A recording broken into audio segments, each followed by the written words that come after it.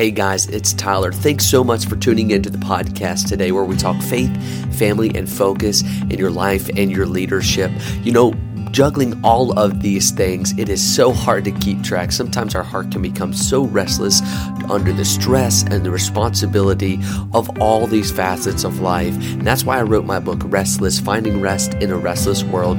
You can go to my website and get a free copy of that book, a free paperback copy of that book at tylerarobertson.com/restless. So if you haven't done that yet, head on over to my website and do that. Grab a free copy of that book, Restless, Finding Rest in a Restless World. And with that, let's dive into the episode.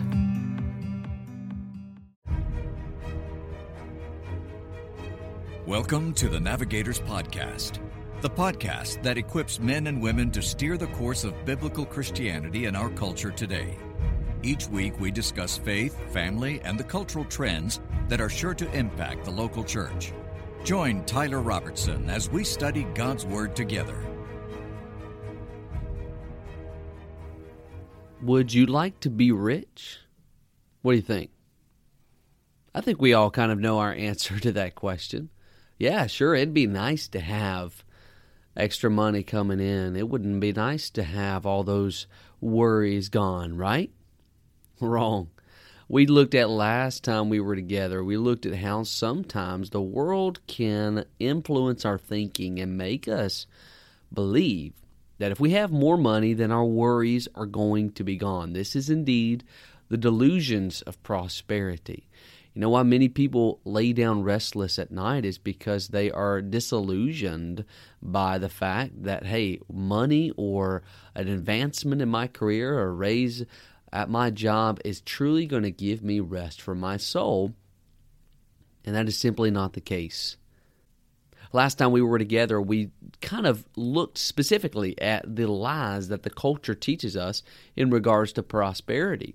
We looked at the first one. They teach us that you will miss out, right? You're going to miss out. So you better go strive for more and get all you can and can on you get and sit on the can, right? Because you're going to miss out on something out there. And we hate to miss out. We hate it. It's a gut-wrenching feeling for most people.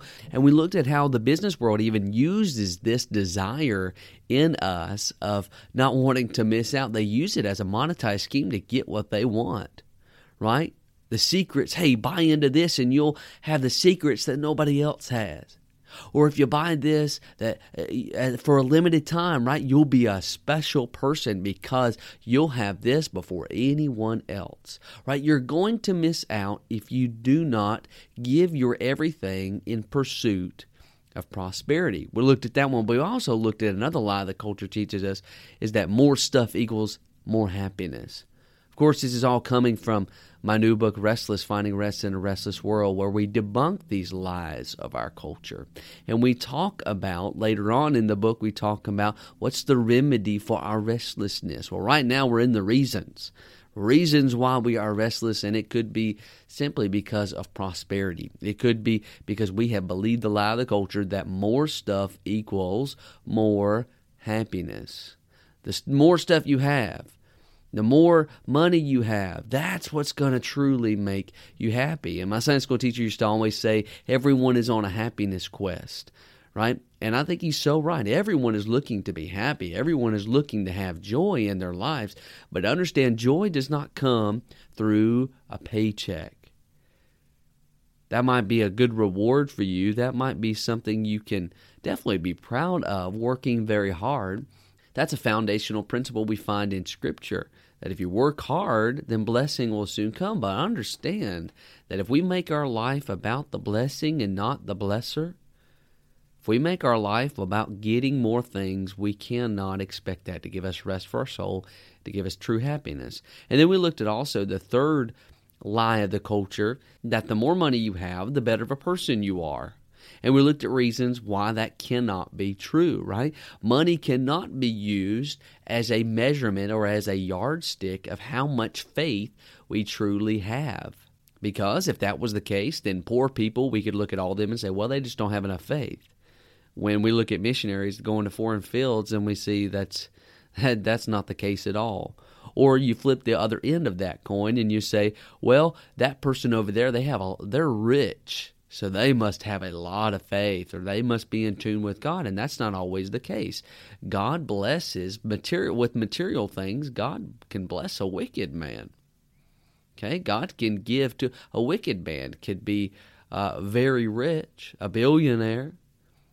So understand it's not by amount of money that we have that changes our behavior and changes our fundamental nature and who we are. That's the lies the cultures like to teach us. And I'm going to give you a couple more because I think it's so important that we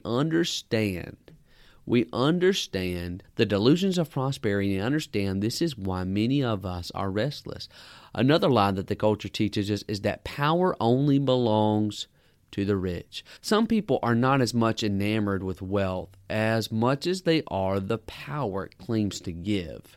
Right? People want an elevated platform with a bird's eye view of their kingdom. They like to sit at the top of their kingdom and look down. It makes them feel worth something. It makes them feel like they are on top or in control of something. It's a scratching to the itch of being on top of the world, above the rest of the competition. But listen to what Sam Polk, a former Wall Street broker, said about his past profession. Think about this. He said, "We are smarter and we work harder than anyone else, so we must deserve all this money. For what it is, the rationalization of addicts. From a distance, I can see what I couldn't see then. That Wall Street is a toxic culture that encourages the grandiosity of people who are desperately trying to feel powerful." Wow, what a statement. I think that's so true. Some people, they don't like the idea, well, a new truck to them doesn't really sound all that great. Or a big house is like, well, I really don't want that. But maybe they just want to be rich. They want money. So why? Because it will give them control of their life. If you've seen any of the financial ads on YouTube or on social media, what is a lot of times their point of sale? What are they trying to sell you on? They're trying to say, hey, take control of your life. Take control of your life. Do what you want to. Buy VIP tickets to the Super Bowl. Buy that lake house you've always wanted. Finally quit on your crummy boss if you create this side hustle or you do this thing that I'm telling you to do. Then you're going to be happy. Then you can have full control of your life. So some people, they're not really drawn to the money itself. It's really just the control to do what they want to do. But here's the reality. The reality is that many Christians believe the lies of culture because they want to call the shots in their life. I think sometimes we get sucked into this way of thinking because we are the ones who want to call the shots. We are the ones who want to make the decisions in our life. But the moment you invited Jesus into your life, a war of the wills commenced. Understand that a battle of your flesh and the Holy Spirit of God within you ensued. And so now what do you have? You have the Holy Spirit and you have your fleshly desires that wants everything contrary to the Word of God, everything contrary to God's will for your life, that does not desire natural things. And you constantly have these two forces pulling one against the other. And whomever you allow to take the seat will be the one to whom you give the power or the control to. Ask yourself this question. Are you responsible enough to control your life? Probing question, isn't it? Are you responsible enough to control your life? Well, let's compare resumes. Let's sit down in front of the Holy Spirit like a job interview, and let's compare resumes. First up, let's look at us. Our resume is our heart, the Bible says, is desperately wicked above all things. Who can know it? You cannot trust your emotions. You do not have much power over your circumstances. You cannot change time and its effect on you. You cannot promise tomorrow. Your pride is all you have to live by without Jesus. Selfishness is often hard to come by. You cannot love unconditionally. Your mind and body become weak and tired.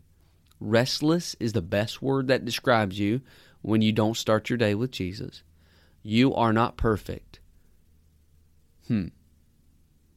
Well, let's flip the page over and let's look at the Holy Spirit's resume. Remember, we're trying to decide who is more responsible to call the shots in our life. Here's the Holy Spirit's resume. The Holy Spirit has a pure heart. His instructions and wisdom can always be trusted. He has the power to change your life and your circumstances. He's already in your tomorrow. He will not force his will on you. Selflessness is one of his most beautiful qualities. He is the great healer and redeemer of the soul. His love knows no bounds. In fact, he is love. He never sleeps or becomes tired. He is the originator and the giver of soul rest. He is indeed perfect in every way. So now let's go back to our probing question. Who should we trust to call the shots? Who do you think is more responsible or more of a reliable source for our decisions? I would dare say that is the Holy Spirit of God. It's true, wealth will give you some control of your life. It'll give you some power.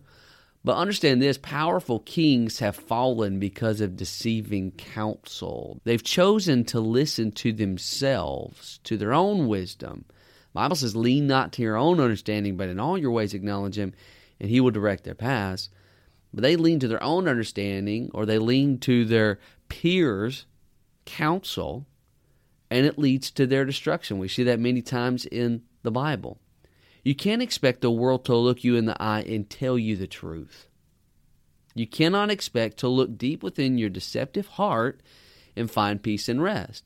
And that's a big thing in our culture today is, if you can just be introspective enough, if you just look into yourself, if you look into yourself long enough, you're going to find darkness.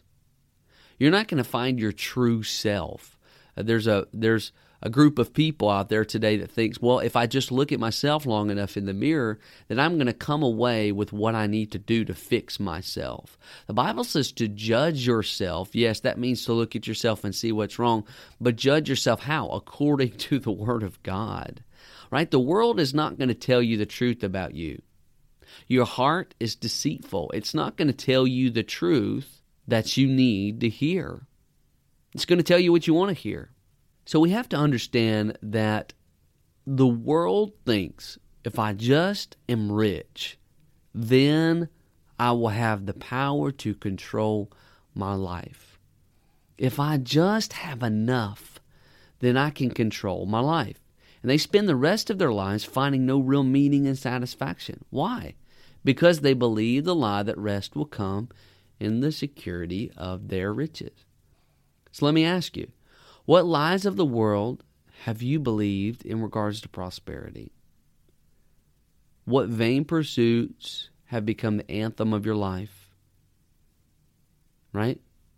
Because you realize, as we said earlier on, that you can be a believer, you can be a Christian and believe the lies of the culture that prosperity will give you rest, that riches will give you rest. You can be a child of God and lay up for yourself riches on earth and live for this world. You can do it. But understand that every moment that you spend living for the world is a moment that you have sacrificed spending for God. Every moment that you have chosen to work for this world, to work for financial gain. Aren't you fed up already? Aren't you just worried and fretted and fearful enough already? Why would you need the stress and the strain of financial worry on your shoulders? You say, you don't understand. You don't know my job. You don't know how much I make. You don't know the financial. You're right. I don't know the financial responsibilities that you bear, but I do know that Jesus literally owns everything. And if we learn to give our everything back to Him, if we learn to just say, God, this is not mine, I believe that's where rest starts. Because what does He say in Matthew 11? We'll get really deep into this verse later on. But what does He say? He said, come unto me. There's a lot of Christians that are so busy going everywhere that they're not coming to Him. You're going and trying to get. And Jesus says, everything you looked for is right here. And I've had it all along. All you've had to do is just come unto me. All ye that labor and are heavy laden, I'll give you rest. I encourage you, if you haven't done so already, pick up my new book, Restless, Finding Rest in a Restless World, and follow along with our study. This is a free audio series that we're putting on our website at Tyler A. Robertson, the letter A, Robertson.com. And it's a free study, free to you, where you can just kind of go to one place and see it all there. But I'd love for you to get a paperback copy of the book as well, where you can really do a deep dive as well into the truths of soul rest. And you can follow along as we journey in Matthew 11, journey through the lies of the culture, journey through what Jesus says about them, and how we can have rest for our soul. Thank you for listening to the Navigators Podcast. Visit TylerARobertson.com and subscribe to our readers group for helpful articles, podcast updates, and book releases.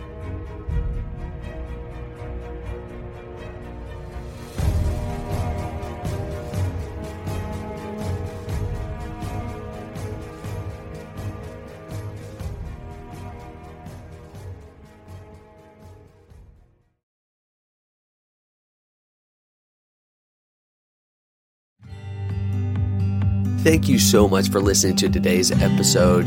If you want to read more articles, listen to more podcast episodes, or find more resources, you can go to TylerARobertson.com, TylerARobertson.com, and subscribe to all of that. We would love to have you as a part of our community as we grow in our faith, family, and leadership focus.